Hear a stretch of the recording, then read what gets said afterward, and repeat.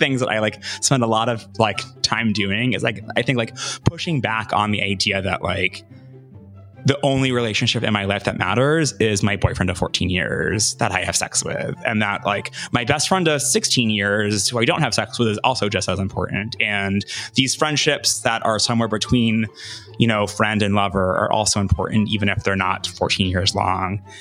Welcome to Normalizing Non-Monogamy, the podcast where we interview incredible people from across the entire spectrum of non-monogamy to hear their fascinating stories. We strive to bring guests on the show who have a healthy approach to non-monogamy. However, it's important to remember that everyone does it a little bit differently, and the views and opinions expressed by our guests do not necessarily reflect our own. Additionally, we produce this show for entertainment purposes only. Please be aware that we aren't doctors or therapists. Consult the medical professional for anything regarding your health that you might learn about on the show. Enjoy! Welcome to episode 277. We're Finn and Emma, and today we have an amazing interview with Brian. Brian is cis, queer, and poly, has been in a relationship for 14 years that's been open most of that time, and we have a fantastic conversation about his journey. Yeah, we have a bunch of amazing different conversations within this conversation. It's like a Russian nesting doll of conversations. Ooh, that's a good analogy. Right? So we talk about hierarchy, communication, rules and constraints, labels, fluidity of relationships, the intersection of religion and spirituality along with non-monogamy, as well as the value of bloopers. Oh, yeah. So there's some bloopers here. Yes. And there's just a lot of fun. And I think one of the things that's amazing about Brian is the way he weaves a learning experience into pretty much, or a learning opportunity into just about every experience that he has. Yes. Brian also does amazing work. He is an activist, educator, and certified relationship coach. He's also the co-founder of queertheology.com, which is a resource hub podcast and online community exploring how queerness and spirituality enrich one another. You're going to definitely want to check out his work. Is that all you do, Brian? Yeah. That's all you do? Right? Yeah, please go check out and support Brian's work. And just a huge thank you to Brian for coming on the podcast and for sharing everything you do today. One last quick programming note. Towards the end of this, you might pick up a little background noise. They were literally tearing half of the building off of Brian's building. Oh, yeah. And our apartment was doing a bunch of renovations at the same time. So we were picking up surround construction noise. But it was like in the background. It was like 7.1 Dolby Digital construction. But I got most of it out with editing, but there are a few hammers, maybe a couple of saws. You'll be fine. You'll be fine, but we just wanted to acknowledge it. Yes. Okay. For everyone who is a premium subscriber, we're going to jump right into the interview now. And for everyone else, we've got some fun announcements. Yep. Extra fun today. I sprinkled some fun dust on them. Always fun. So first of all, the premium subscription, that is a way you get to skip all of the fun dust here at the beginning. You get to jump right into the interview with Brian or whoever. And that is just a couple of bucks a year, or actually any price you want. It could be $2,000 a year if you wanted, or just $2 a year. It's a way to support the show too, in case you haven't figured that out. Yes, monetarily. It's also good for our morale. Anyway, to sign up, You scroll down to the bottom of the homepage at normalizingnonmonogamy.com, and there are links there, and you will figure it out, we promise. Next up, we will be attending and presenting a workshop at Southwest Love Fest. It is April 14th through the 16th in Tucson, Arizona. We are really excited about this event. You can sign up to join us by using the links in the show notes and using the offer code EMMA for 10% off. And that helps support the show financially. So again, thank you for doing that. And we hope to see you there. We're hoping that there's like 500,000 of you. And then we're going to throw a big hella party. Yeah. Also, just a quick note, they have online tickets available too, virtual tickets. So it's not obviously the same as being there in person, but if you can't make it to Tucson, you can still participate if you get a virtual ticket. Absolutely. And if you do want to learn more about Southwest Love Fest, again, you can head to their website, or you can listen to last week's episode with Sarah, or a few weeks back, we did an interview with Kate, who are both the co-founders of Southwest Love Fest. Yes. We highly recommend it. Yes. Next up, we just wanted to say a huge thank you to our community members. Thank you. Yes, thank you. There's a ton of you, and we love the community. If you're out there looking for community, you're looking for like-minded people, maybe you're feeling a little bit alone on this journey, or you just want some more information, we have a virtual community which hangs out all day, every day on our own private app, and we do monthly Q&A calls, video Q&A calls with people from around the world. Plus, we have monthly men's groups and women's groups calls, and we have a weekly men's group that meets every Tuesday morning, and it's amazing. To find out more, go to our website, normalizingnonmonogamy.com, click on the community tab. All of the info's there. And as Finn said, it is amazing. We are a little biased, but it is amazing. Come check it out for yourself. Also, check out Brian's community. Yes, he has a community too. Again, his website, queertheology.com, also in the podcast show notes. We're just pro-community. Yeah. We're pan-community. Did you just coin a new term? I don't think so. I hope not. Maybe I did. Anyway, we also... Somebody make the Wikipedia page for me. Well, just wait. It'll happen. Next up, we have another virtual meet and greet coming up on March 10th. That's a Friday night. We would love to have you join us. We just did one of these last week, and it was amazing. We had 50 or so people, and a lot of really fun conversation. It's a great opportunity that's low pressure to meet like-minded people and just hang out for the night. It's a great way to find community without the huge commitment that is our virtual community. Maybe you're a commitophobe. So check it out. Yes.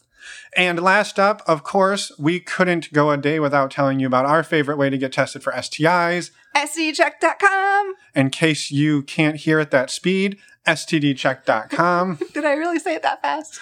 I don't know. Maybe. Either way. It would be really fast if someone's listening to us on 2 times speed. Yeah. Those people just skip past this part. Yeah, that's true. Anyway, STDcheck.com. That's our favorite way to get tested for STIs. It is fast, it is easy, and $129 when you use the links in the podcast show notes. To save yourself $10, it's only $129 for a 10-panel test. Yes. We cannot recommend this service enough. This is the way Emma and I get tested regularly, and we love it. We've used it for years, and just go check it out. All of the people who are using it, they can't be wrong. All of the amazing feedback, they can't be wrong. Right? Right? Yes, I hope so. I hope so. Anyway. To find those links, go to our website, normalizingnonmonogamy.com. Click on the resources tab or in any of the podcast show notes in your podcast player. Pretty much anywhere you find us, you'll find links for STDcheck.com. Because that's how important your sexual health is to us and to the entire community. And how amazing we think the resource is. Exactly. And also, please, please reach out to us. Please. Contact us. We'd love to hear from you. Send us a voicemail, send us an email. If you want to be a guest on the podcast, or if you just want to say hi, or if you have some comments or questions for us, we'd love to hear from you. You can also find us on the Instagram. You can. We haven't talked about that in a while. NNM Podcast. We just pushed over 3,000 followers. Woohoo. That's that's awesome. It took us 5 years to get there. It just took us 5 years to get there. No problem. That one post a week strategy is really paying off. We're getting there. Getting there. We call it sustainable growth. Oh, yeah. We didn't want to burn out. But we do have some fun posts over there. So go check it out. And now let's go talk to Brian. Welcome to the podcast, Brian. We're so excited to talk with you more, learn more about you, and thank you so much for being here. Thank you so much for having me on. I'm really excited to be here and to talk about this stuff with y'all. Yeah. We would love for you to, don't mean to cut you off. we would love for you to start with just introducing yourself at whatever level you're comfortable with. Sure. I'm Brian G. Murphy. I am cis and queer and polyamorous. He, him, his. Pronouns are great for me. Also they, them, theirs work as well. I live in Los Angeles, but sort of consider myself a New Yorker at heart because I spent my first 11 years after college there. And so I'm sort of always wearing black and I don't know, just sort of feel like a New Yorker on the West Coast. So that's fun. I've been with my partner for 14 years now. And in some ways, our friends tease us because we're the sort of most, I don't know, radical, untraditional relationship in our friend group. We're super open and polyamorous and we talk about it and it's not secretive or anything like that. And we've had other loves and other partners along the way, but also we've been together since we were 23. And so in some ways it's actually quite normy and old fashioned. And so, yeah. And I remember when I was first starting to figure out maybe I would be interested in an open relationship or in polyamory, I was looking for resources and There weren't much like for queer men. It just sort of like everyone sort of assumed that we already knew how to be sluts, which was like, I guess kind of nice, but also kind of like, well, like I'm not sure this is a compliment or a dig. So as I did a lot of translating of resources over the years, and so have since then spent a lot of time trying to help other queer folks, and in particular queer men, have like access and feel included in the conversations around ethical non-monogamy as well. So that's, I guess, sort of me. I love it. I love it. I think that's a great point, that just because we're doing something doesn't mean we know how to do it well. Yeah. And so I think that's an important distinction. Yeah. So we know how to slut it up out there, but is it feeling good to anybody other than me at the moment? So At the bottom line, we're all human. Yeah. We're all human. Yes. Yeah. So maybe, I don't know, going back in time, you've been together with this partner, your partner for since you were 23. Yeah, 14 years. 14 years, right? At what point did non-monogamy or polyamory come into the picture for the two of you? Yeah, we probably started talking about it a little over a year into our relationship, and then took like 8 or 9 months to read books, think about it, talk about it, put off talking about it, like eventually decide to sort of like give it a try. And ever since then, we've been sort of rocking and rolling with it. I will say that, I do know some people who are like, I only have eyes for my partner. You're my one and only. Like everyone else is like, no one else is attractive. And we were like, that's not real. Even out of the gate.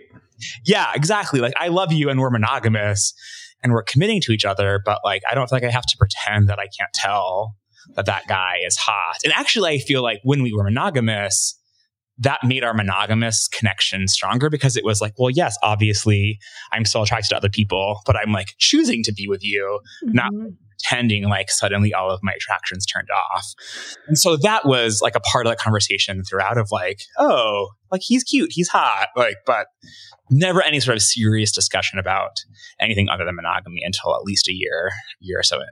Yeah. Did you have any other like background role models growing up, or anything in your background that introduced alternative relationships to you? No, not at all. I grew up evangelical Christian. And so it was very much like, not only was like polyamory not on the table, like being gay wasn't even really on the table. Yeah. I came out in 2004 as queer, and in 2007 did some like LGBT direct action activism at colleges and universities around the country, sort of like confronting the homophobic policies and transphobic policies and the theology that undergirds those. And that was when I first started meeting people who were like slutty and proud of it, or like polyamorous, ethically non-monogamous. And I think that the person who was like most vocally ethically non-monogamous, she was like maybe not so ethical about it. It was like my wife didn't want to be polyamorous, but then I like showed her the way. And there was just like and she had like a wife and a girlfriend and a submissive. And there was just like something about her sort of like, it felt like she was like collecting people.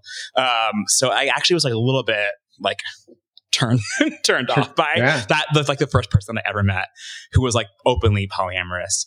But then I moved to New York, and a lot of those like same activist friends became like my good friends, and I met more friends. And I was actually queer women, I think, who were my sort of like early role models of polyamory and ethical non-monogamy. And I was like, oh, like this is something that I can like get behind. Yeah. And so like a bit of a possibility model in my early 20s. Did you bring that model? So you had a bit of exposure, it sounds like, previous to getting together with your partner. That you weren't. It wasn't like part of your upbringing, but it sounds like you did have some exposure to it through college and maybe shortly thereafter. Yeah, I definitely had some exposure to it. I mean, I think that because of I did a lot of activism over in my 20s, and so like I was constantly like thinking about and talking about like gender and sexuality and relationships and politics and ethics. So like that was often in the conversation and sort of in the air. So it felt like an easy thing to talk about conceptually, a little bit scarier to talk about in terms of like, do I want this for myself? Do I want to bring this up with my partner and talk about it with him? Yeah. Like, how is that going to go on an interpersonal level? But like, it was definitely sort of like, by the time we started talking about it, it was sort of in the waters that I was swimming in, being sort of like in my 20s in Brooklyn, in New York, with other queer activists. It was like a very conducive place to sort of like come of age.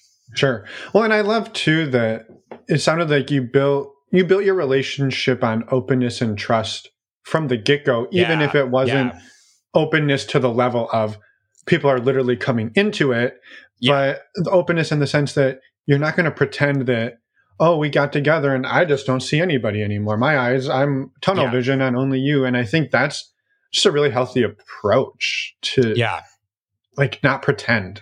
Yeah.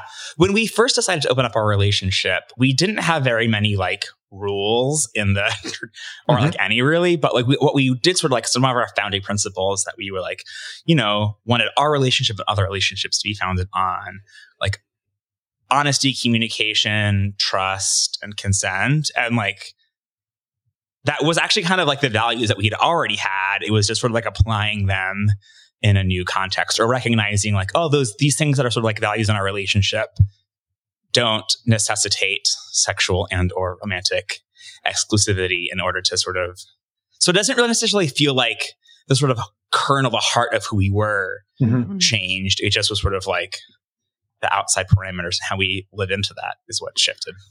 Yeah. Yeah. I think because each one of those things you just threw a label out for, right? Trust and openness, honesty, those mean different things to different people. And so I think really saying, when we say this word, what do we as a unit mean? I think that's super important to I mean, this sort of like the specificity of language is so important in relationships. And like in my work as a relationship coach with folks, I'm often asking even like monogamous people, like, okay, so you're monogamous. Like, what does monogamy mean to you?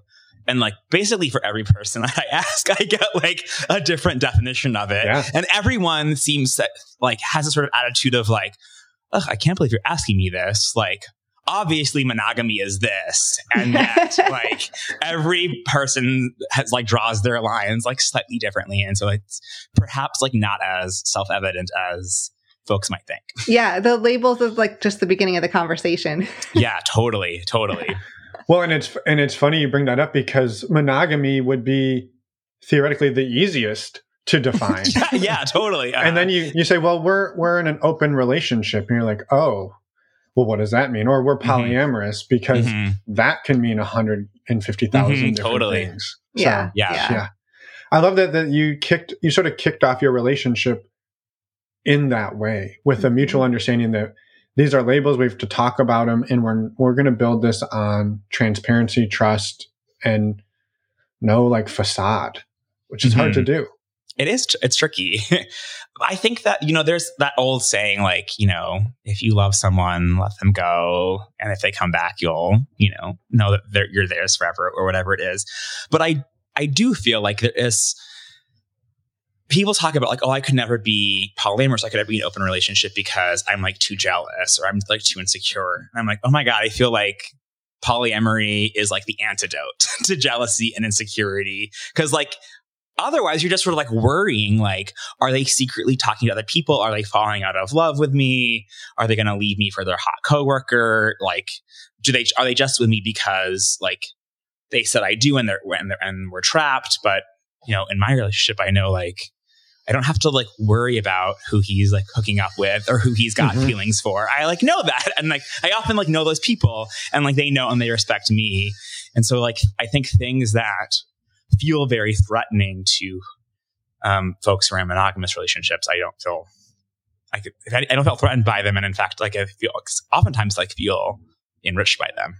For sure, and I definitely like. I think maybe it'd be great to go and pick up at the point where you and your partner did open. But I had a thought on that piece, which is often people do worry about it, right? And we'll hear something similar to that, or even more specifically, I think I would be too jealous. And then you also hear people who said, I thought I was going to be so jealous. And then my partner went out and did this and I was so turned on. It was amazing. And it's been the best thing that's ever happened to us. And it's like, well, you thought and you were wrong, which is okay. But living in a way where you can explore those things in a way that feels safe is, I think, powerful. Yeah, I don't want to like make an overarching generalization, but I do feel like oftentimes the folks that are like unsure and sort of like dragging their feet and like want to go slower often could stand to like move a little faster in the process. And the people who are like super gung-ho and excited and sure about it, like could probably stand to go a little bit slower in the process. Yeah. And so that's kind of like one of my roles is to like stand in the middle and be like, you slow down, you speed up. I'm ashamed to admit my TikTok habit, but I was watching a stupid TikTok last night and it touched on exactly this, where a person was like, talking about being in therapy. And then somebody from the audience was like, I don't need therapy. I got my shit together. And they're like, no, you are the one who needs it more than anybody in this room. And the people who are, you're just like, no, that is exactly the person who needs to be there like 7 days a week. Yes. All right. I am in TikTokers Anonymous. I'm in recovery. So yeah, I feel you. Me too. I think a lot of listeners probably are. But if you're listening, follow me on TikTok. That's right. Yeah, right? Links in the show notes. Going back to what did it look like when you and your partner eventually opened up your relationship? How did that go? Yeah, so I think that we spent a lot of time, I think even before we got to the like, okay, let's do it, like saying, I love you, I'm satisfied with our relationship, I don't want this to end. This isn't like a reflection on any sort of like inadequacy. I feel like we were like extra sort of gentle with each other in the process. And I think like intellectually, I'll speak for myself. Intellectually, I knew this doesn't mean anything about our relationship. This is about other stuff. Like, and also I know that we're like humans and we can be emotional and sometimes irrational. And I might want to like, sometimes I might be feeling a little insecure and just being rational isn't always enough. And so having a little bit of extra emotional support along the way was helpful. And so then I wanted to just sort of go above and beyond and offer that sort of in my process. We talked a lot about, what we were comfortable with, what we were worried about. And I think it's interesting because I was like, I want to, hook up with my friends and my exes and just sort of like blur the lines. And he was like, I want to just have sex with random people off of Grindr. And it's like, okay, cool. And we somehow we like managed to dodge that bullet where couples feel like they have to be doing the exact same thing in order for it to work. And I don't know how we just sort of like landed on like, okay, well, we want different things. I think he was a little nervous about like sort of like blurring the lines of friendship, especially with exes. And I was like, well, I don't like, they're exes for a reason. Right. But I think like also like we had a really good foundation of trust and communication leading up to this. And so we were already like regularly checking in about our feelings and what we wanted and, the state of our relationship and where it was heading. And we weren't yet living together, but we were sort of like in dialogue about like, you might want to live together at some point. We were already sort of like starting to sort of chart a life together. And so I think there's a lot of stuff that we could look at and say like, oh yeah, this feels like a stable relationship. And I think starting from that place of stability made it a lot easier. And we also were very much like, this can just be like an experiment. We're kind of like, we'll take it one at a time. So like in the beginning, it was very much like, okay, yes, let's like give it a try, like check in when something is brewing. And it's like, oh, like my ex is in town. Like I was thinking that I might want to hook up with him. And he was like, I don't know. It's like, for the first time we do this, you're going to be with your ex. And I was like, you're more important. It's not that big of a deal. Like we can just get dinner with friends. Not a problem. And so he's like, okay. And then he called back like 90 seconds later and he was like, this is like, it's going to be fine. like I, now that like you saying he wouldn't do it. And then we hung up and now I've sat with it. And now it's like, it's going to be okay. And so then we talked about it afterwards and like, what was fun for you? Like, what worked, what didn't work.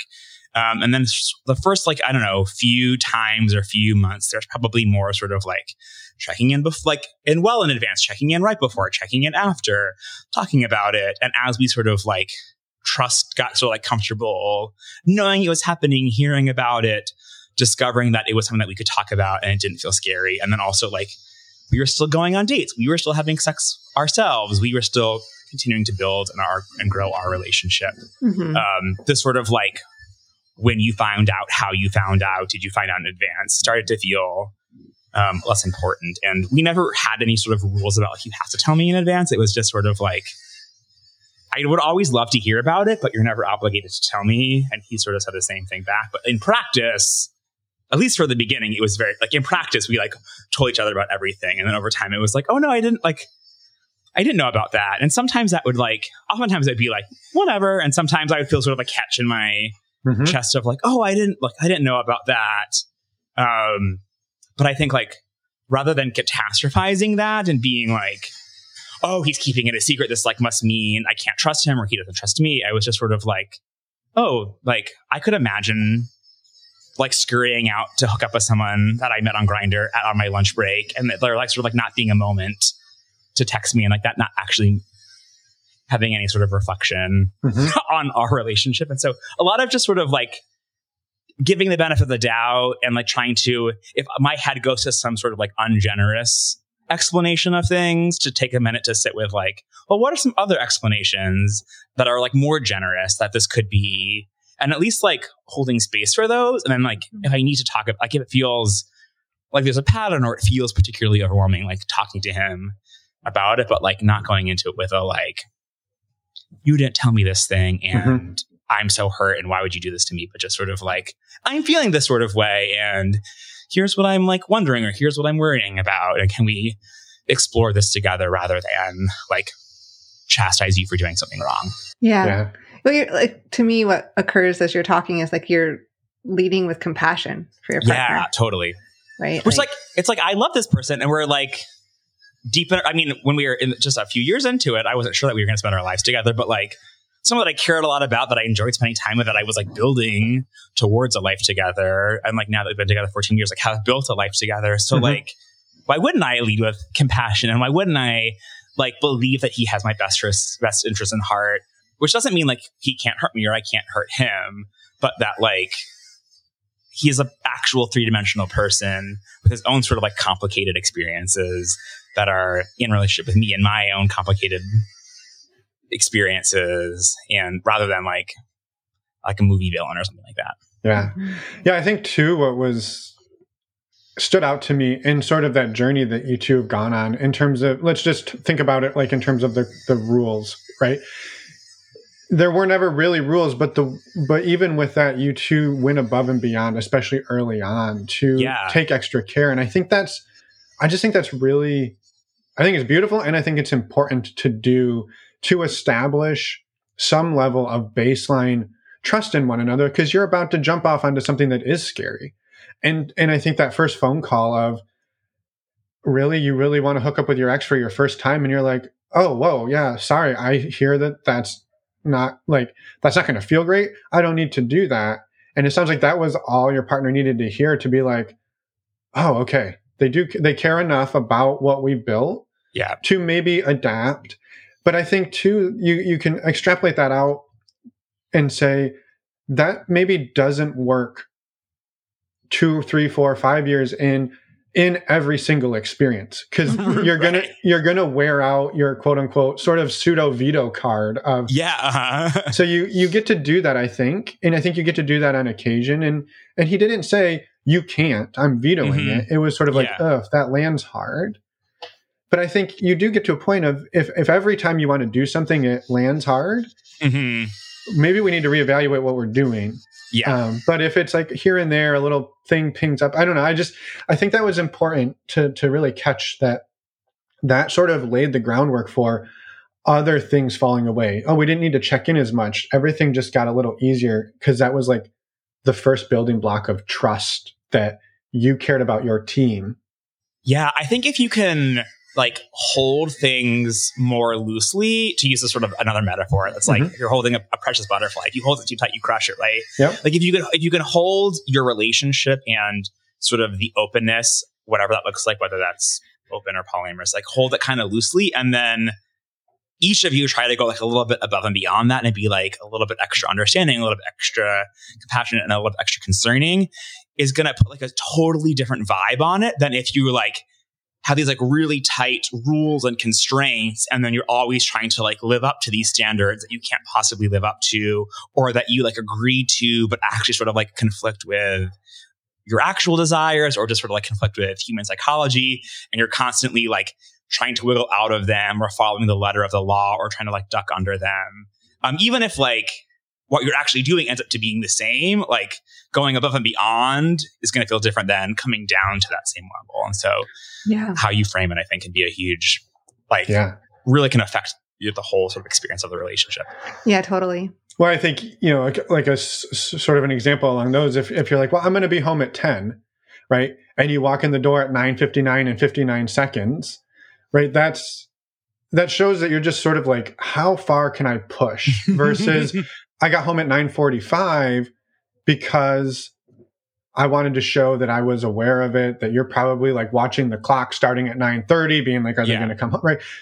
Especially early on. And if you do that later on, when you show up at 10:15, it gets shrugged off. Yeah. Versus if you're always at 9:59, 10:01, 10:05, 10:10, right? It starts to like create a pattern that makes it hard. I think like patterns is like so much more important to be mindful of. Like any one thing is like, you can kind of like, there's extenuating circumstances all the time, but if it starts to become a pattern, like that is something to pay attention to, whether it's a pattern of like someone always being late or a pattern of someone always, like you were saying earlier, always like landing hard, like then there's some evaluation to do. And I found often that like, whether it's me or with a client, if someone is like really hung up on you did this or you didn't do that, or the rules with some other partner, some other experience, usually it's like underneath all of that is there's something going on with like that primary relationship that is like, I feel insecure with you. I don't feel desired. I'm wanting more sex than we're having. Like, I'm confused. But it's easier to sort of blame like the hookup or the date or the other partner than to sort of introspect and do some work on ourselves. And it's so much easier. It's like, well, if you were just like not on Tinder so much, we could have a better relationship. And it's like, I promise you, he could not be on Tinder and you could still be like bored or unsatisfied in your relationship. Yeah. That might not be the issue. Right. So you kind of cracked it open. There weren't a whole lot of rules. And I think also it just really illustrated the difference. You were like, I'm looking to blur lines with friends and exes. And he's like, I just want to hook up with random people. So clearly polyamory and non-monogamy don't mean the same things to two people. But how did that first, I don't know, maybe 6 months to a year of you diving in go? Because that's treacherous water. I also realized we're asking you to like go back like 12 years. So. Well, it's funny because after that first sort of like me hooking up with my ex, like pretty quickly what happened was like I was hooking up with random people and he was like having connections with people in his like running club or in his like singing group. And so he was much more sort of like blurring those lines or like meeting someone on Adam for Adam, but then they sort of like became friends and were hanging out and were like dating but not calling it that. And so the roles kind of switched. Yes, the roles definitely switched. And I had switched back and forth over the years. And I found myself being like, oh, like I want something like that where like you got this like friend, but you're hooking up and you're like, man, if I had that relationship with so-and-so, like I would call him my boyfriend, right? But he was very much like, oh, we're just friends. And so it was interesting sort of like the things that I found myself like getting jealous about or getting uncomfortable about. And it was very rarely like, I think I'm not enough or I'm worried that you're going to leave me, and more just sort of like, there's like so much possibility in the world and I want to like scoop it all up, which is not to say that sometimes I have, worried, are we going to make it? Is this like for forever? But yeah, so there was a sort of I think over the years, on both of our parts, like an exploration of like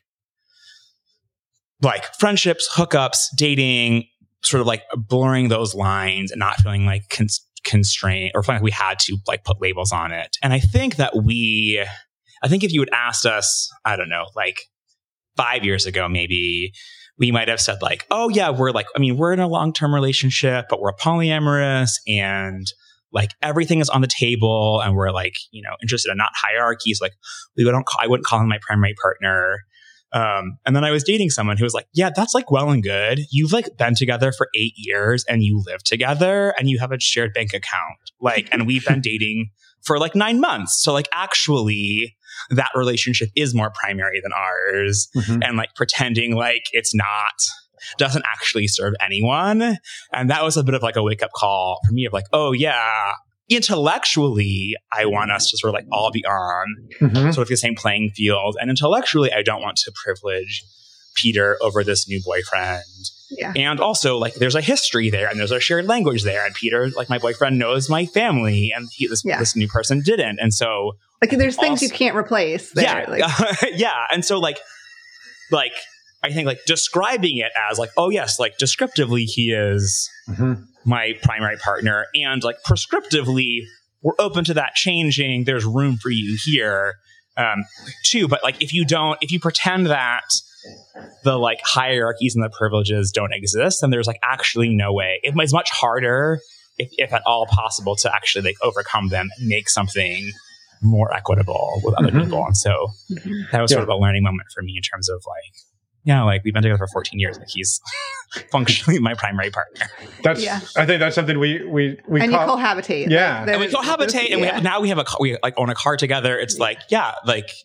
I mean, we're not legally married, but like disentangling would like take some work and also a lot of emotional work. And so like, even if I'm not consciously choosing my partner over someone new, like I'm a human, right? That is either consciously or subconsciously going to be part of the equation in terms of like figuring out like how to prioritize my time or how to prioritize care for a person or how, like whose emotions like get catered to. And I think like being aware of that then helps me to like consciously push back against that. Whereas I think before I might not have noticed that I was sort of like falling into a pattern. Yeah. The functional hierarchy is something that I think comes up a lot. And you know, it is a hard one to combat because there are just certain things. Even I was just like thinking of an example of, right, if, you know, we live together and I maybe wanted to go out on a date with somebody, I'm probably going to check in with Emma just because it's going to impact, like maybe she was counting on me to make dinner or she was planning to make dinner, right? So there's some overlap versus maybe a partner that's not nesting. Yeah. You might not ask in the same way, right? Depending on what your agreement is, but there might just be just a difference just because of how intertwined and enmeshed you are. Yeah. And when you're dating someone who's in an existing relationship, it might like feel different if they're checking in with their roommate to see like, hey, I'm thinking about bringing this guy over. Are you around? What's the deal? People understand that you like, and it's not really a permission thing or like it's a courtesy thing, but there's much more emotion attached to it when if you're like doing the same exact thing with a person you live with who happens to also be like our sexual and romantic partner. And so just let's really like being aware of, for me, like as a person with the boyfriend who I live with, it doesn't feel necessarily like weird because I'm like, well, I would do the same thing if this was my roommate. And it's like, well, he's like not your roommate. You're like, you've built a life together with him. And so it like, to recognize, again, this is sort of like where like the rational, logical versus emotional. Intellectually, yeah, it's the same sort of just like common living together with someone courtesy. And also we're humans. And so to sort of like be aware of that and then to sort of like take extra care of it. And so like that could mean not just taking extra care of my partner who I live with, but also this new person of like checking in with my partner well in advance so that I don't have to do it in front of him or like waiting until he's like, you know, gone to the bathroom so I can do it privately or having some sort of like standing agreement about how we're going to handle these things so that it doesn't feel like, oh, I want to bring you home, but like now I can't because this, like I have my partner thing. Just sort of like it involves doing a little bit of more like prep work so that you can like take good care of like the new person you're dating as well. Yeah. Yeah. Totally. As you and Peter moved through this, did you have, it sounded like not really rules, but did you have sort of an understanding of we're just kind of hooking up or maybe we want some longer term partners and falling in love, no problem. Was there no problem. We got that. Was there sort of an upper limit of how far you were sort of allowing yourselves and each other to like dive into connection? Yeah, I mean, not on paper. It was very much sort of a like, we'll assess as we go. And we try to have like a weekly check-in that's like that's very much like logistics focused on like what's your schedule for this week? Who's cooking dinner? Oh, you've got a work meeting. Great. And then like a monthly or so, like sometimes it's like every month, sometimes it's like every 6 months. That just sort of like talk about sort of how things are going more broadly. And so if we were dating other people, that would be sort of like an easy place for it to come up of like, how are things going with so-and-so? It's like person that you've been like hooking up with. You seem to be seeing a lot of him. Like, are you still just like friends who hook up, or like what's going on there? I did fall in love. I mean, I think like he's fallen in love also but never had a boyfriend. But like I had a boyfriend who I was in love with, and we were together for many years. And so that was definitely sort of like a learning and growing as we went to sort of like figure out, you know, how all three of us like fit together. How do we want to fit together? How do we create space for this? And I think like the first time at this point, like 12 years ago, the first time Peter sort of had someone it was like very serious, even though they weren't calling themselves boyfriends. It was like, well, you like hook up and you hang out and don't hook up, and you go out to dinner and you go out to shows and you like hang out with each other's friends. Like that is in fact dating. So you went to Christmas and it seems like we're like you spent like Thanksgiving evening at his house. Like I don't like call it what you, but so like that, like whatever, like whatever you call it, like I'm experiencing it as like you having this other relationship. And so that was like definitely tricky for us. I remember like I had some like big emotions about it. I would, thankfully I had like friends I could call and sort of like talk about it, who understood me and like understood our relationship and believed in our relationship, and wasn't sort of like, if he cared about you, he wouldn't be like seeing that guy. Yeah. They would just be like, yeah, that sounds like a big emotion for you to be feeling right now.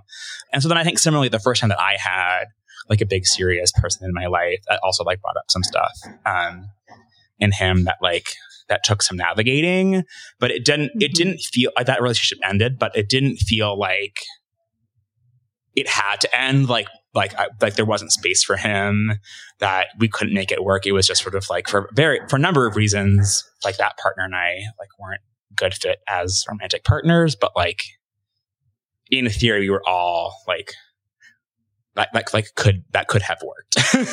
Right. Yeah. I think what's maybe just sort of a follow-on question to that was earlier in the conversation, you said when you two decided to open it, you looked at it as sort of an experiment. Like, let's give it a whirl. Let's give this a try. And I think I love that approach. And I also we've seen that bite people in the ass, because one person's like, well, this experiment sucks. I don't want to play anymore. And the other person's like, well, I kind of fell in love with somebody and I don't really want to just like chop them out of my life. How do you navigate that dichotomy? I mean, I think that I will say that I don't necessarily know that I would recommend it can be an experiment approach for most people. We started dating when we were 23. So we were like 24 or 25 when we decided to like open up our relationship. I was his first ever boyfriend. He was my first boyfriend that lasted more than like 3 months, right? Like I never had this year. And most of those were like in college. So it was like my first, like it was both of our first serious relationships. And so like I think like a subtext that like maybe we said or maybe we never said, it was like, I don't really know. Like, so like, I think for us, like at the time we didn't want to break up, but it also felt like part of it was also we might not, the sort of like verdict was still out. Are we right for each other? We were so young and had such little relationship experience that like polyamory or not on the table, just sort of like, are we compatible long-term? And do we need to experience other things to know that? And so like, I think looking back on it, I would have been devastated. The past 14 years, I would not trade that for anything in the world. But like in the moment when you were like 24 and a half, being like, like, okay, we'll try this. And like, if he wants to be polyamorous and I don't, like, we'll just break up. And so like that calculation changes, like either when you're older and you feel like you have like less time, which is like maybe real, maybe not real, or just like the older you get and the more relationship experience you have, you might know earlier on, like, oh, this is a good fit for me, right? Like I wouldn't like fuck around and find out with Peter now, because I know that we're a good fit. But like there was a little bit of like, I don't know, like we weren't in high school, but it felt a little bit like a high school relationship. And so sort of like recognizing like at different stages of your life, you're going to make different decisions. And like, yeah, some 16-year-olds stay together for forever, but also like, it's okay. It's easier to experiment when you're 16 because you're young and you're still learning. And so that was, I think, part of part of what was happening. Yeah. Part of what was happening for me personally. Yeah. That makes a lot of sense. Yeah. And it was no criticism. I think it's no, because it's an important because when I work with folks, I think like you can't like, I don't know, you like can't control how you feel, right? And you can't control falling in love. And like you can decide not to like act on that. And like maybe you'll choose that and that'll feel good for you, or maybe you'll choose that and you'll feel resentful about that. You also, I think, like you like if you're the person who is like, oh, I like think that I could be in an open or non-monogamous relationship and that would like feel really good for me. I think it's like really, you can choose to be monogamous, but you're like probably not going to go back to, oh, I can't understand why anyone would ever be polyamorous or in an open relationship. It's kind of like once you've like seen it, you can't unsee it.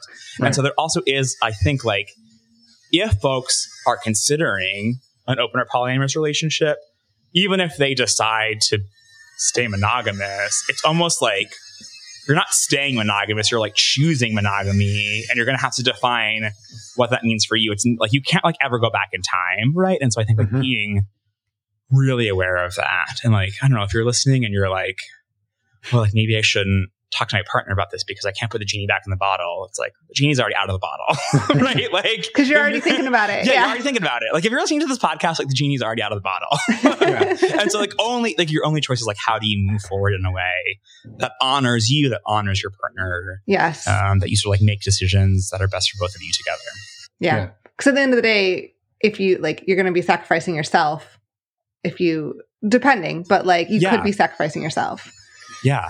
And I think like powerfully choosing, I could see how an open relationship would really work for me. And also I know myself and I don't need that to be sexually and emotionally and romantically fulfilled. And it would feel good to like choose that for this partner. And to like, I'm going to do that is like totally different than like, I have all of these desires and I feel shame about them. And I have to be monogamous. Otherwise this person like won't love me. Like that's not like a good spot for you to be in. That's like not good for your relationship long-term. Yeah. And I think that's similar in a similar vein, something that sort of I probably say on repeat on the show often, which is right. You don't control your feelings. And in your sort of your example of experimenting when you're, 20 in your early 20s, I think there are people too who maybe they've been married for 20 or 30 years and they're now thinking, well, and I'm just generalizing what we hear often, the kids are out of the house, what now? Yeah. We have more time. We would love to experiment with this. And I think the experiment mentality is great. I think there's also the double-edged sword of what happens, somebody might catch feelings and they may not want to turn off the experiment, or we often hear too often more of like a more casual swinging dynamic of, well, we don't get feelings. We don't do that part. and it's you don't until you did. Yeah. Uh-huh. And then you don't, then what do you do? And I think going into it with the mindset that we are doing this for fun is a great idea. But I think having the conversation of, but what happens? Like, let's project a little bit and say, what happens if you or I do fall in love? What are we going to do? And how do we want to at least, let's have a thought experiment about it, I think is important. Yeah. I think also, like you were saying, like playing it out a few steps and just sort of like being a human about it. But like, because I hear some folks be like, it's just sex. There's like no emotions, or there's no dating, there's no relationships. And it's like, well, unless you're only allowed to hook up with a person once, like if you hook up with the same person like 8 times over the course of 2 to 3 months, like unless you're a horrible person, like you're going to like at least care about this person in some capacity. Like, I don't know, there's this person that I've been hooking up with who lives like, he lives a block away. I like scurry across the street and we like go hook up and I scurry back, and if there's like, we've never even kissed. We don't really talk. Like, I mean, we talk a little bit, but let's like, and also like now I've done it like, I don't know, 10 times over the past few months. So it's like, I know his name now. Like, it just like starts to bleed in, even though like, even though that's like explicitly not the dynamic that we're going for, I can't help but like he asks me how my work day is going. Like I ask him about how I like notice that like the college sweatshirt that he like wears sometimes. It's like,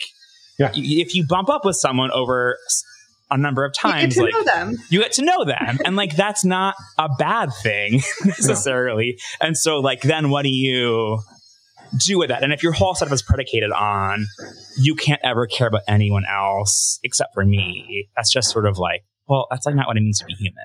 Like I also care about my sister. You know what I mean? Yeah. I love it. Yeah. I appreciate the conversation on that. Yeah, no, me too. And like, I guess like, I don't want to skip forward like 10 years, but for the sake of time too, can you talk a little bit about kind of where you're at now and how your relationship, the two of you orbit in your relationship? Yeah, I think that's so interesting because there was a while where I had two boyfriends. And so like when I was like talking to someone on Tinder or Grindr or like at a bar or whatever, and they would ask, it was like very clear, like I have like these two partners, right? Because like people know like boyfriend equals partner. And I think like now that I just have like one boyfriend, when people ask me, even if I say like I'm in an open relationship or I'm polyamorous, I think people are most interested in hearing about that person, or they'll ask like, oh, is your partner, because I'm also bisexual, like, is your partner a man or a woman? Like, do you live with your boyfriend? Like, how long have you and your partner been together? And it's like, well, if he's like a big part of my life, but I also have like a friend who like, we're friends.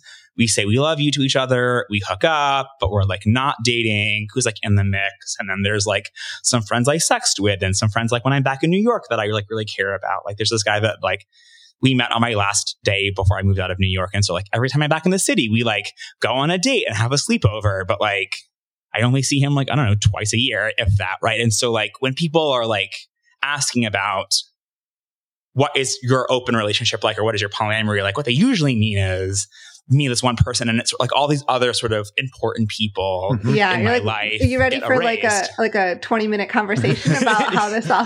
Yeah, it's like, well, like in some senses I have one partner, and in some senses I have like 12, right? Like my family, like my family of origin is also like really important to me. Like I go see them a lot. Like if we were to like have any sort of like meaningful relationship, like they're in the picture a lot. I have like best friends back in New York who I don't have sex with, but who I like care about and go on vacation with, you know, like they're in the picture. And so I think that I like, one of the things that I like spend a lot of like time doing is like, I think like pushing back on the idea that like the only relationship in my life that matters is my boyfriend of 14 years that I have sex with. And that like my best friend of 16 years who I don't have sex with is also just as important. And these friendships that are somewhere between, you know, friend and lover are also important, even if they're not 14 years long. And sort of like looking at like sort of like holistically the people and experiences and values that make up my life and all of our lives, and sort of like naming them all as important. I don't know. I just think that's like super important because like our culture really values like your one and only. Right. And I think that my life is so enriched by having Peter be a big part of that, but also having, he has his own life and I have my own life, and we are merging our lives together, and we have like, you know, friends and lovers and family. And it's like the constellation of it is just feels like so much richer. And I think you could do all of that in the context of monogamy. It's just sort of like, I think it's a little bit easier to do it in the context of polyamory. But also it's quite easy to sort of like fall into the like only my romantic partners sort of count. And I have 3 of them instead of just 1, but we're still sort of like very romantic centric. And so I am really interested in sort of like blurring those lines of like, what does family mean? What does commitment mean? And how can I be committed to people in addition to my romantic partner, especially as I age? Like I'm like 37 now. One of my best friends is like 51. He's single. And so it's like, what might it look like to sort of like think about intentionally building a life together with you too, you know, as my parents age, as my partner and I are considering getting legally married and we're having some sort of like celebration ceremony. It's like, we've been together for a while. Like we're pretty cool. Like I want to celebrate that, but also like finding a way to honor like the richness of that life together and not sort of like collapse it down to like, hey, look, we're just like the hetero monogamous people too. And like, we're going to have, very traditional looking marriage or very traditional looking wedding celebration. We want to sort of like celebrate what makes us unique, not just what makes us the same. Yeah. Yeah. I love that. I love that. Yeah. I think too, what I maybe distilled out of that, and I think it's something we've been hearing a lot about, and maybe let me know if I got it kind of right, which is you want to be able to meet somebody and create whatever relationship with them makes sense, whether that's a friendship, it's a romantic partnership, maybe it's purely you hook up, whatever, once, every couple of weeks you run across the street and you do that. And so you just create whatever relationship makes sense with that person at that time. And it can change and it can be in flux. Yeah, definitely that. And I will say that I think that, again, sort of like naming your privileges, like I think like it is easier for me to do that because I have this relationship of 14 years. And so it's easy for me to be like, like, let's like build like a commitment with my single friend. And like, what could it look like to sort of have this community of people? Cause like, and also like when push comes to shove, like, that Peter's got your back. And so I want to just like name that, like my experience of like blurring the boundaries and sort of like being open to sort of like a multiplicity of things might feel different than if you're single, you've been living on your own, you've been living in a studio apartment or a one bedroom, like totally responsible for your own rent for many years. Like the idea of having like a one person, there's lots of like logistical and emotional reasons why that might feel like really good and really important. I don't want to like take that away from anyone. Oh, no, for sure. Yeah, I don't think that you were saying that, but just sort of like naming that for myself.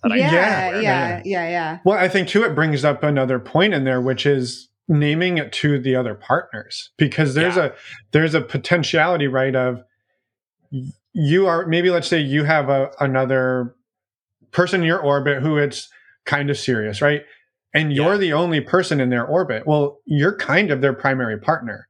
Yeah. And Peter's kind of your primary partner. And so it's not a mutual, it's just not a mutual alignment there. Yeah. And I think I had a partner that was like, it feels, who I think that I actually liked and was more invested in than he was in me. But because like I had this Peter and he didn't have a corresponding person, it felt like he had so much more to lose than I did. And he just was constantly feeling very vulnerable. And that eventually became too much for him, even though I was like, oh my God, devastated and heartbroken. And I was like, I've already been planning our, like, not only our wedding, but our funeral together. Like I'm in it for the whole, I'm in it for the whole long haul, but just like, it felt a little bit too much like hanging out on a limb for him. And I like, I'm sad about that, but also can't fault him for that. He's got to do what he's got to do to take care of his heart. Yeah, totally. One thing that maybe we let get glossed over that seems pretty important, which is your evangelical background, and it really never came up anywhere in this conversation. Of course, we probably mentioned it in the intro, but your sort of online personality and existence is around queer theology, and so maybe I definitely want to give you the chance to talk about the work you do, but maybe just squaring up religion, religious background with being queer, being polyamorous, and all of these things. Which we know can be a whole other conversation. Totally. I actually think that this actually leads really well, because I was already thinking about this sort of connection, that I think another one of the like ways that I'm able to sort of say, let's like see where it goes. Let's allow every relationship to sort of like be on its own terms. Like maybe it's a life partnership. Maybe it's someone that I like scurry across the street to hook up with, is because I think it is easier now than it was 20 years ago, 15 years ago, because I've like unpacked a lot of the shame that comes with growing up queer in the US, growing up being in a non-monogamous relationship in the US, like being, if you're kinky or just like sex positive in general, whether or not you grew up evangelical or not, all of like American and like most of the world's culture is like really saturated by this sort of like puritanical understanding of Christianity, specifically in religion more generally, that like can really sort of like sink its teeth into what a relationship is supposed to look like and what type of like sexual desires are like normal or perverted or healthy or unhealthy.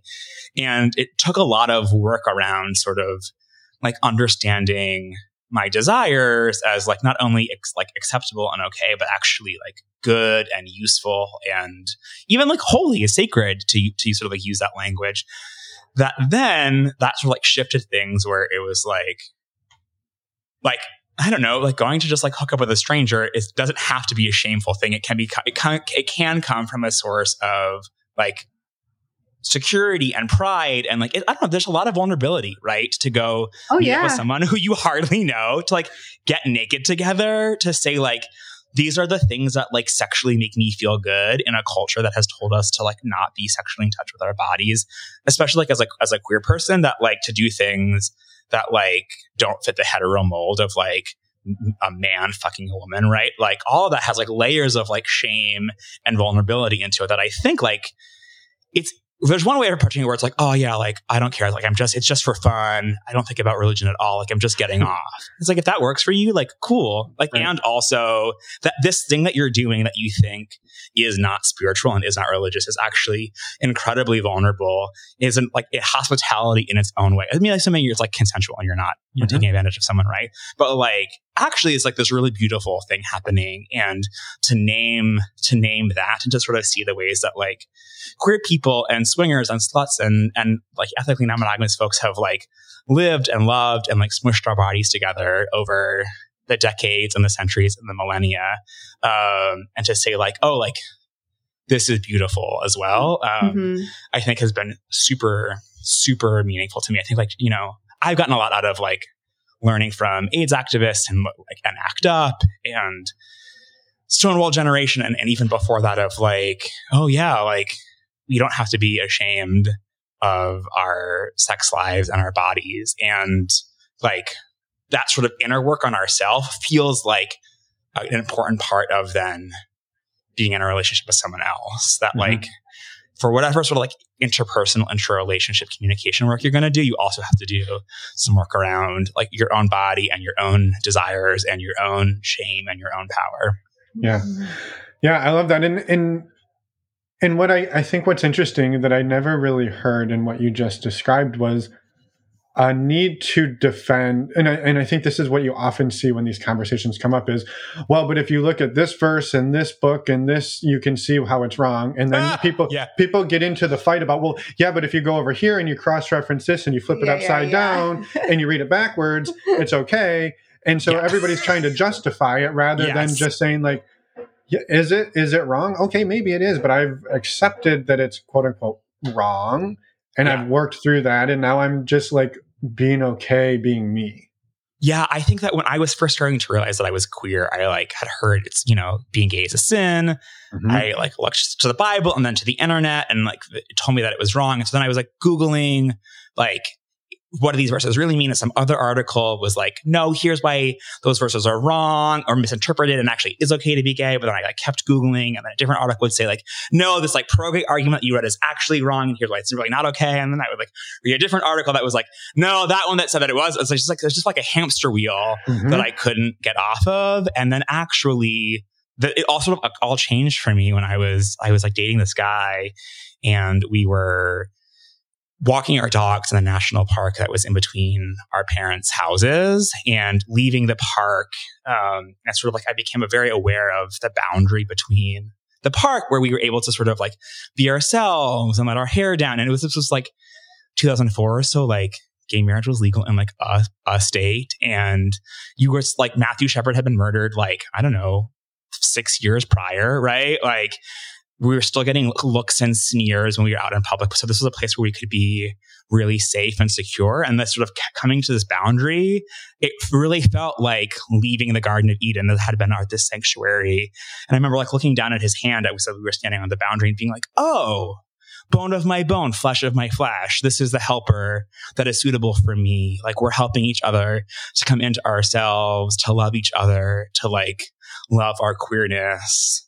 And I like understood like the Garden of Eden story in a whole new way. And I was able to like see this like thing that we have between us as something like beautiful and sacred. And then I was like, oh, like fuck Leviticus. Like this is so much more powerful.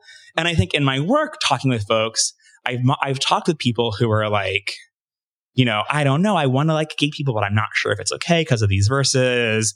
And at queertheology.com, we just like skip over those verses. And I've had conversations with folks coming into it who aren't sure. And I think the traditional way of thinking about whether it's queerness or polyamory or ethical non-monogamy is to sort of like debate those verses or try to like make a legal case for why it's okay. And what we have found is like talking about like our experiences of like being ethically non-monogamous are like so much more compelling than trying to like argue about church law or Jewish law or the Bible. And like talking about even like I've like talked about like sex and like the hospitality, like Christian hospitality as like going hand in hand with like being slutty, and like people who are like started the conversation like not knowing if it's okay to be gay. And I'm like, here's how I like found like a holy moment with like a one night stand. They're like, oh, I actually can like wrap my mind around that easier than I think like you can wrap your mind around, like, because you can't, like, no one knows a lot of these like translations. It's just like so archaic it becomes this academic argument.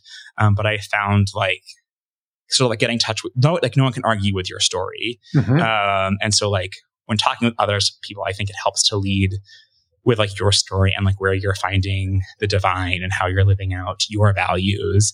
And when working on yourself, like your brain is also probably not going to be convinced by like a book or an argument either. That like making friends with people who are already doing it, having role models, figuring out like where the shame is sitting in your body, getting in touch with what you actually desire, finding ways to like name that as like good and holy and like worthy is, I think, going to be in the long run more helpful than trying to like write a dissertation about it. I love it. Yeah. I love it. It's beautiful. Yeah, I think it's powerful, right? To really, it sounds like it's leaning on the tenets of maybe, let's say, religion, right? Hospitality, right? What does that mean to you versus, well, you read all of these pages and this is what it's supposed to be versus no, like, I don't really ascribe to that. I think hospitality looks like this and I can show you what that means to me in my life versus let me write a book about it. Yeah. I think that like, I mean, queerness and certainly polyamory and ethical non-monogamy, like trust, so like self-sacrificing love, like commitment, all these like really sort of like lofty ideals can be lived out in really powerful, like profound ways in the context of polyamory or ethical non-monogamy. Like the idea of like an abundance, right? Like like there like being more than enough. We live that every single day. Monogamous folks might talk about abundance, but like this is like a daily practice, like believing that there's like enough love, there's enough time, there's enough commitment to sort of go around. It's just like it's a spiritual practice. Yeah, love it. Yeah. Can you plug your work a little bit so that we'd love for you to talk about it so that people can find you? And did you have a follow-up question? Yeah, but I was going to ask exactly that. And then just afterwards, if you have a few minutes, I had another couple of burning questions, but let's hear about your work. Yeah, totally. So if you are interested in sort of like the intersections of polyamory and spirituality, from a like post-Christian perspective, you don't have to be Christian, and we're becoming more interfaith as we go, but just to sort of like name our backgrounds, queertheology.com, we have like a self-study course all about Christianity and polyamory. We're often doing support circles, coaching, stuff like that. And so that is a great place for the sort of intersections of spirituality and polyamory. And then like if you're a queer or polyamorous person who is wanting some more practical support around sort of like doing your relationships well in a way that you don't have to like translate like I'm a queer man and like it doesn't seem like there's any other queer men talking about this. This is BGM on sort of all social medias, or this is bgm.com will take you to my work. But that's sort of more like practical support focused. Yeah. Love it. And links will be in our show notes for all of that. So that's amazing. I love the work you're doing, Brian. So thank you for doing it. Yes. No, it's amazing. Thank you so much. We have a couple, if you're around for it, few more questions before we let you go. Yeah, totally. I'm down. Awesome. So one of them is around the it's convoluted. So just give me a moment. I'll get there. Sure. Your sort of original idea of hooking up with exes, and you made the comment, well, they're an ex for a reason. And I think that opened up a thought for me of, I think often what you hear and see happening in polyamory is people, again, making relationships be what makes sense for that relationship. And so maybe just talking about sort of that intersection, right? And what the translation for me there would be is, this wasn't a person I wanted to buy a car with, move in with, and do all these things with, but the sex was pretty damn good. And we had a lot of fun, maybe going surfing. So our relationship is we surf and we have sex. We don't do these other things. And I think maybe just your sort of philosophy on creating a relationship that should be whatever it should be.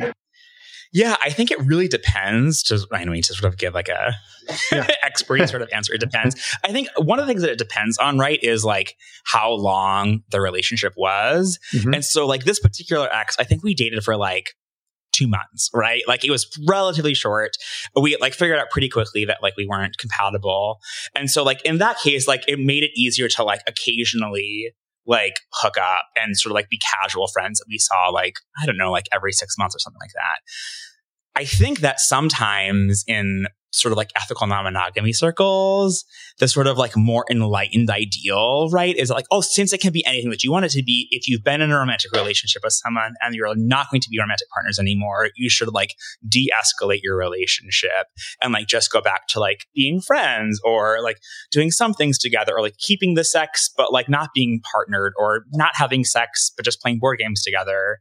And like, sometimes you like break up because it's toxic, it's unhealthy, like you actually don't want that person in your life anymore. And so like you shouldn't have to keep that person in your life to be like a good polyamorous person. And sometimes like it wasn't toxic, it just sort of like didn't work, but you really cared about the other person and you were together for a long time. And so it's just like quite painful to be around that person. And like you're not bad if you need to like take some time to heal and take some time apart and like not hang out for a while. And that like time apart like might mean that like then once you've like healed a little bit, then you could come back and find a relationship that does work for you, that maybe, you know, is surfing and sex, or is, you know, card games and talking about politics, or like whatever it might be for you.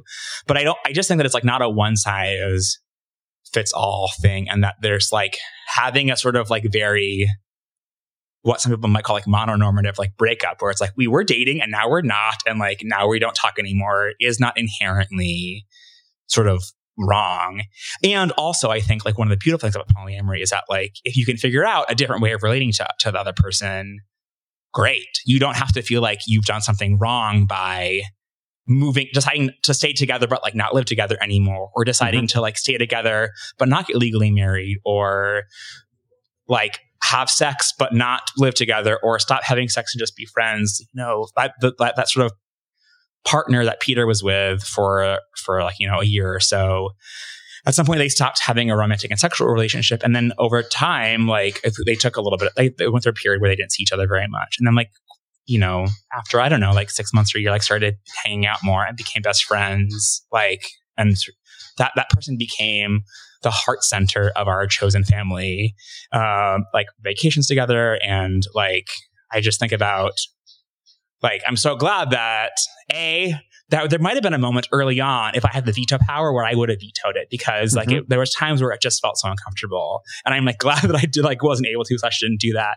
And then I'm glad that after they like stopped dating, that they were able to find something else, because it just like enriched my life and enriched their lives so much. And I think like sort of like more traditional way of going about it was like, oh, well, we're not dating anymore, and so like we've got to cut each other out of our lives. And it doesn't have to be like that. But if you do have to cut some out of your life, like that's okay as well.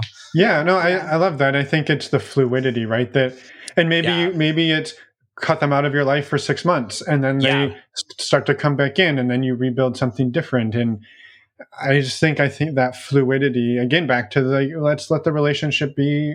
Yeah. What it should, like what's right for this. And like, sometimes what is right for this is to like, not really have you around in my life very much. And like, that's okay as well. But sometimes what is right is to, you know, to become lifelong best friends. And I think like holding the door open for all those possibilities is really beautiful. Oh yeah. I love it. Oh yeah. I love it too. Do you have another one? I do, but it's probably the same one you're going to ask. Okay. You go, then I'll go. If I don't know. Well, probably. Well, depending. We'll find out eventually. I was curious, multiple things, but one of, as you navigate in your relationships and whatever that means for you at whatever time, like, how do you keep yourself safe in, like, physically, sexually, all of the things? Like, what are your emotionally, what are your strategies? Yeah. So I am in and out of therapy, like individual therapy as needed. My partner and I also go through like my partner that I live with, and I go through periods of time seeing like a couples counselor or a couples coach, like not continuously, but like, again, like through periods of time when we were considering moving across the country together, as we've been considering like getting legally married or having a celebration, to just sort of have a third party to help us, like, give us some accountability to like actually like show up and like do the hard work of like figuring out like the next chapter, and then just to sort of like hold space, and also a little bit of like, we've been together for 14 years. We're really good at taking care of one another and keeping each other safe. And so like sometimes it is helpful to have someone else to just sort of like poke a little bit, because you sort of have to like, in order to change, you have to like get uncomfortable a little bit and rock the boat a little bit. And so having someone to sort of lovingly and gently poke at us sometimes can be helpful. I also, go to the doctor regularly, get tested for STDs and STIs regularly. I'm on PrEP to prevent HIV. I think also, it's as much as possible, it's important to me to like be hooking up with or dating people who also are similarly sort of like have like worked through their shame and are like also going to the doctor regularly and are able to talk about like, if they get an STI, they'll tell me about it so that like I can go get tested and treated so that like I'm not passing it on. I think like it's very cliche, I think, to ask like, or to tell people like, make sure you ask like, when were they last tested? And I think that actually the more important question is like, when are you going to get tested next? Right? Because everyone except like the most selfish assholes think that they don't have an STI at the moment that they're hooking up with you. Right. And so like what you're really more concerned about is like when they go to are they going to go to the doctor ever again? Like, and when they go like in a few weeks, in a month, in 3 months, in 6 months, are they going to like report back to you if there's something up? Because I think that is going to be like really helpful in keeping yourself safe and keeping your other partners safe and keeping our community safe. And so like being with people who are like in an open dialogue about that, like obviously like you can only like ascertain so much if you're going for like a one night stand, like that you arranged an hour in advance. Yeah. It's all about your risk tolerance too. Yeah, totally. And I think like you can bring into, whether it's someone that you're dating or someone that you're hooking up with, sort of like an energy of like, I'm not ashamed about this. I'm able to talk about this openly, honestly. Like I'm able to like treat you like a human and respectfully. And like, that's not going to make an asshole not an asshole. But if someone is like on the fence or like in their own sort of head a little bit about it, like you bringing sort of like a confidence and a like shame-free energy into the space, and whether that's like the room or the date or the bar, can really impact it or if you bring in sort of like only like, answer in short words, don't talk that much, be weird about talking about sex, like that also like affects the energy. And so I think for me, there's a little bit of sort of like, I'm going to try and show up the most open-hearted, the most generous, the most sort of like communicative that I can be, and like let that person have a little bit of that extra abundance, and so like be lifted up by that rather than feeling like I am like contributing to any sort of sense of like shame or secrecy or like dirtiness. Yeah. No, spot. I love it. And I think, maybe one of the Dan Savage-isms that comes up there is how somebody reacts to the information you give them sort of tells you a lot about that person. Right? Totally. So you might not be able to change that person being an asshole, but you're going to pick up on it real quick. And you're probably going to then be like, okay, now it's the calculation. Do I want to move forward with this asshole, or do I want to like leave and find somebody who's not an asshole? Yeah. And like having the self-assurance of like, I am already enough, that what I am doing, like looking for a date or a hookup outside of the relationship that I'm already in is like not a bad thing. It's a good thing.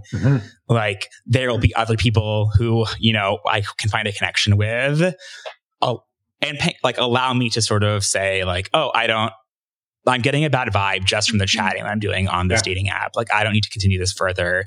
And just like at some point, like when you're first starting out, you like might have that much data, but like even if you've been dating online as a single person for like, you know, a year or more, like you sort of like start paying attention to the, like we were talking about earlier, patterns of like, if it's a series of like NM, question mark, like that's like going to be a different vibe than someone who like engages in talks about their day robustly to you. And I often, I want to be like, I'm not asking you a question because I like actually care about your day. I mean, I do care about it, but like also like I'm asking you the question to see like, can you communicate with me like a human being? It's just as much about like communicating information as it is about communicating personality and values and respect to one and like and interest. And like, can you like, do you know how to like take an interest in another person? Like, are you going to be weird about this when we get meet up in person? Can you communicate? Can you human? Yeah, can you communicate? Yeah. Like, I think that small talk sometimes gets a bad rap, but like, I think like small talk is how we establish like rapport and trust with other people, and like paying attention to this, like paying attention to the small talk actually does matter. Yeah. I love it. I agree with that. Yeah. It wasn't my question. It wasn't? No. I know what your next question is. Yeah, and I think it actually fits pretty well. And then we can let you get along with your day, Brian. We love to ask a question around bloopers. And sometimes they can be sexual bloopers, or they could be a date blooper, and you can choose one or choose a few. The idea is to show that like even after doing this for 14 years, it's still hilarious. We still mess up, and we still wake up the next day and can be human, right? Yeah. So this is like a little bit of a sexual blooper. It's a little bit of like an emotional self-work blooper that it wasn't until I was living with one of my friends who was a woman. And she one time was telling me about like going on some hookup and that it was like bad. And so she left, and I was like, wait, you can just like leave in the middle of a hookup? And she was like, yeah, you should try it sometime. Like, what if they're like not who they say they are, or like it's a weird energy, or they're like not being respectful, you don't have to stay. You can just leave. And that sort of like blew my mind. And so like in the instances that I have, like I've since like over the years, like a handful of times, like gotten somewhere and then either like right away or like in the middle of things, like I'm like, oh, I'm not feeling this. Like there's a weird energy, or like sometimes it's the other person. It's like, oh, you're just like putting out a super weird energy that I like I'm not picking up on. Or sometimes it's like me, like I realize like I'm getting in my head about something. And I think that like often what happens is like the moment before I like decide to leave, I have a moment of like, you should have known. Like that person was like chatting weirdly, but like you like ignored it anyways. And like now here you are. Or like you should have known like hooking up with this person like wasn't gonna like make your like depression go away. Like and now here you are. And like that even as we're like talking about like, you know, feeling people out and getting a vibe of things, like there are still going to be times where like I end up places that I like realize like, oh, I don't actually want to be here. This isn't what I am wanting. And it's like not too late to like pull out of that situation. And I think also like sometimes looking back on it, there's this one time recently where I'm like, I should have known. I really should have known. like it's exact. Like I was like, oh, like he could possibly be like this, and like, and I got there, and he was like exactly like that, and I was like, well, I don't know why I was like surprised by that. But like I was expecting something different. Yeah, exactly. Like if I just like wish it to be different enough, like maybe it will be. Yeah. But there are some times where I try something, whether it's like a date or a person or an experience. And it like doesn't like, I don't like them as much as I go on a second date because I like genuinely do like have some sort of connection and I want to see like maybe it could go somewhere, or I'm interested in trying some sort of like sexual act or some sort of kink. And it doesn't like land the way that I thought it would. Mm-hmm. In all of those situations, it like doesn't mean that I've like done something wrong. Yeah. Like that, like sometimes you can like do things and not enjoy them, and do things and change your mind, and do things and have them like be uncomfortable. And that doesn't mean that like I've done something wrong. It's just sort of like, oh, that's like more data for me to learn from. And I think like I'm glad that I still sometimes have these blooper moments, because it means I'm like still exploring and experimenting and having a sense of adventure. And along the way, in doing that, sometimes I'm going to like bump up against my edges or against things that like don't feel great, or about things that I don't enjoy. And like now I just like know more about myself. Yeah. And so I think like those blooper moments can be actually really powerful and good in the long run. Yeah, they're super important learning moments. And I'm curious, the first time you were sitting there going, oh shit, I can leave. And I could really do, like, this is really the moment. I'm just curious, like, what was happening for you? Because I put myself in those shoes, and I'd be like in the bathroom, like slapping myself in the face, like getting myself psyched up, like Rocky before a fight or something. But I don't know. For me, the very first time, it was I was going to meet up with someone, and my partner was like, oh, I'm coming home. I'm going to pick up pizza on the way home. And I was like, oh, like, should I like come home? And he's like, no, like go have fun. I was like, okay, great. So then I went, and then it ends up like just like not being fun. And partway through, I had this thought of like, I could be eating pizza with Peter right now. I would much rather be eating pizza with Peter than hooking up with this person. Like, I'm just gonna leave. But there was a more recent time where I actually like did go to the bathroom. I got to this person's house.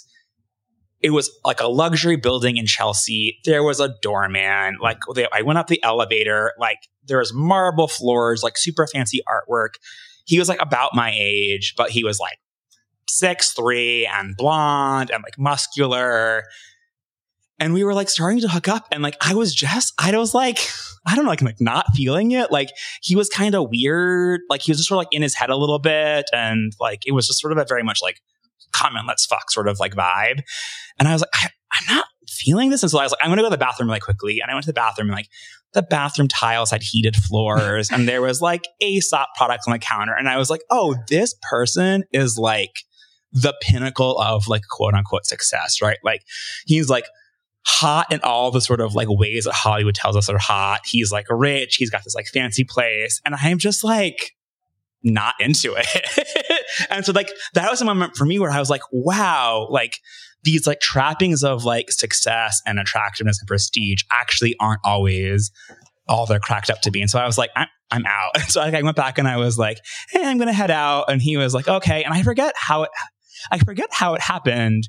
I think like maybe as I was like putting my clothes back on, he asked like what I do for work. And I was like, oh, I do like stuff around the intersections of like queerness and spirituality. And then we had this like whole 15-minute conversation about like him growing up religious and going to like a Catholic day school and like all this stuff and like coming out and his like family rejection. And I was like, oh, this is the person that I want to have sex with. Like, I actually don't care about your like fancy tile floors or your like 6-pack abs. Like now we're having a human connection, but it was kind of fleeting. And then like he was back to like looking for his next hookup on Grindr before I even like left the room. And I was just sort of like, it was this moment for me of like, oh, that's what like you need. I feel so much like it doesn't like the things that we like from the outside connote like having it all together are not actually what it is like to have it all together on the inside. I was like, oh, I wouldn't trade places with this person, right? Like in a million years. And so that was also sort of like an aha moment for me of like,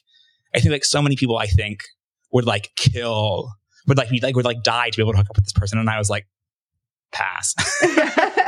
Yeah. You took us on a roller coaster ride, Brian. I thought you were going to stick around and see it through, but then nope. I know, like he was like vaping. We were like having this moment, and then he's like vaping and like on Grindr. And I was like, okay, dude, like live your life. I'm out. I'm done. I gotta go. I thought it almost got salvaged. I love it though. I know. I thought so too. Yeah. I love it. It's such like, I don't know, I appreciate the way you always weave some type of learning experience into everything you do. And I think that's a powerful way to live. And so that was just, I thought I needed to say that. Yeah. And like, thank you for sharing everything that you did. And we know we could sit here and talk for like 4 more hours. Totally. But we need to get on Grindr. And so you need to get the hell out of our apartment. Find your next learning moment. Yeah. I love it. But it's like, thank you for everything and for the amazing work that you do. And we hope that this is, and we know this is not the last time we'll have a conversation. Yeah, I can't wait to talk more. Yeah. Appreciate it. Well, have a wonderful day. And we'll talk soon. Yeah, thanks so much for having me. And we're back. Thank you so much, Brian, for coming on and having such an amazing conversation with us, and for all of the wonderful work that you do. Thank you again. Yeah, thank you, Brian, just to echo Emma for, again, coming on and for all the work you do. Please, again, go check out all of Brian's work at queertheology.com. Check out the community, check out the podcast, support the work, and get yourself some support. Yes, please, please do. Links are in the show notes. Also, a few quick reminders. We have an upcoming virtual meet and greet coming up March 10th. That's a Friday. We will also be at Southwest Love Fest. That's a conference in Tucson, Arizona, April 14th to the 16th. And maybe without further ado, we'll just get out of here. Yeah, we'll make a short outro. A short outro? Lucky you. Lucky me? Why is it lucky for me? The listener. Oh. Lucky listener. I feel like they're probably feeling like they got shortchanged. I don't know. It'll be a few minutes when we finish. All right. You know what we can do? I'm just going to cut over to the ambience of all the construction noise. I cut all the clips out, and I'm sure they're going to love I did a montage of construction sounds. They're going to love that. Yeah.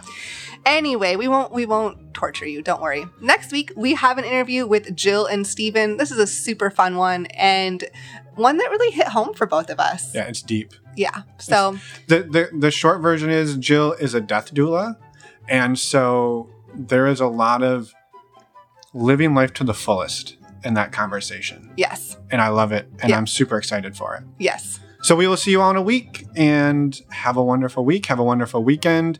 Stay warm, stay dry, stay happy. Bye, everyone. Thanks for listening.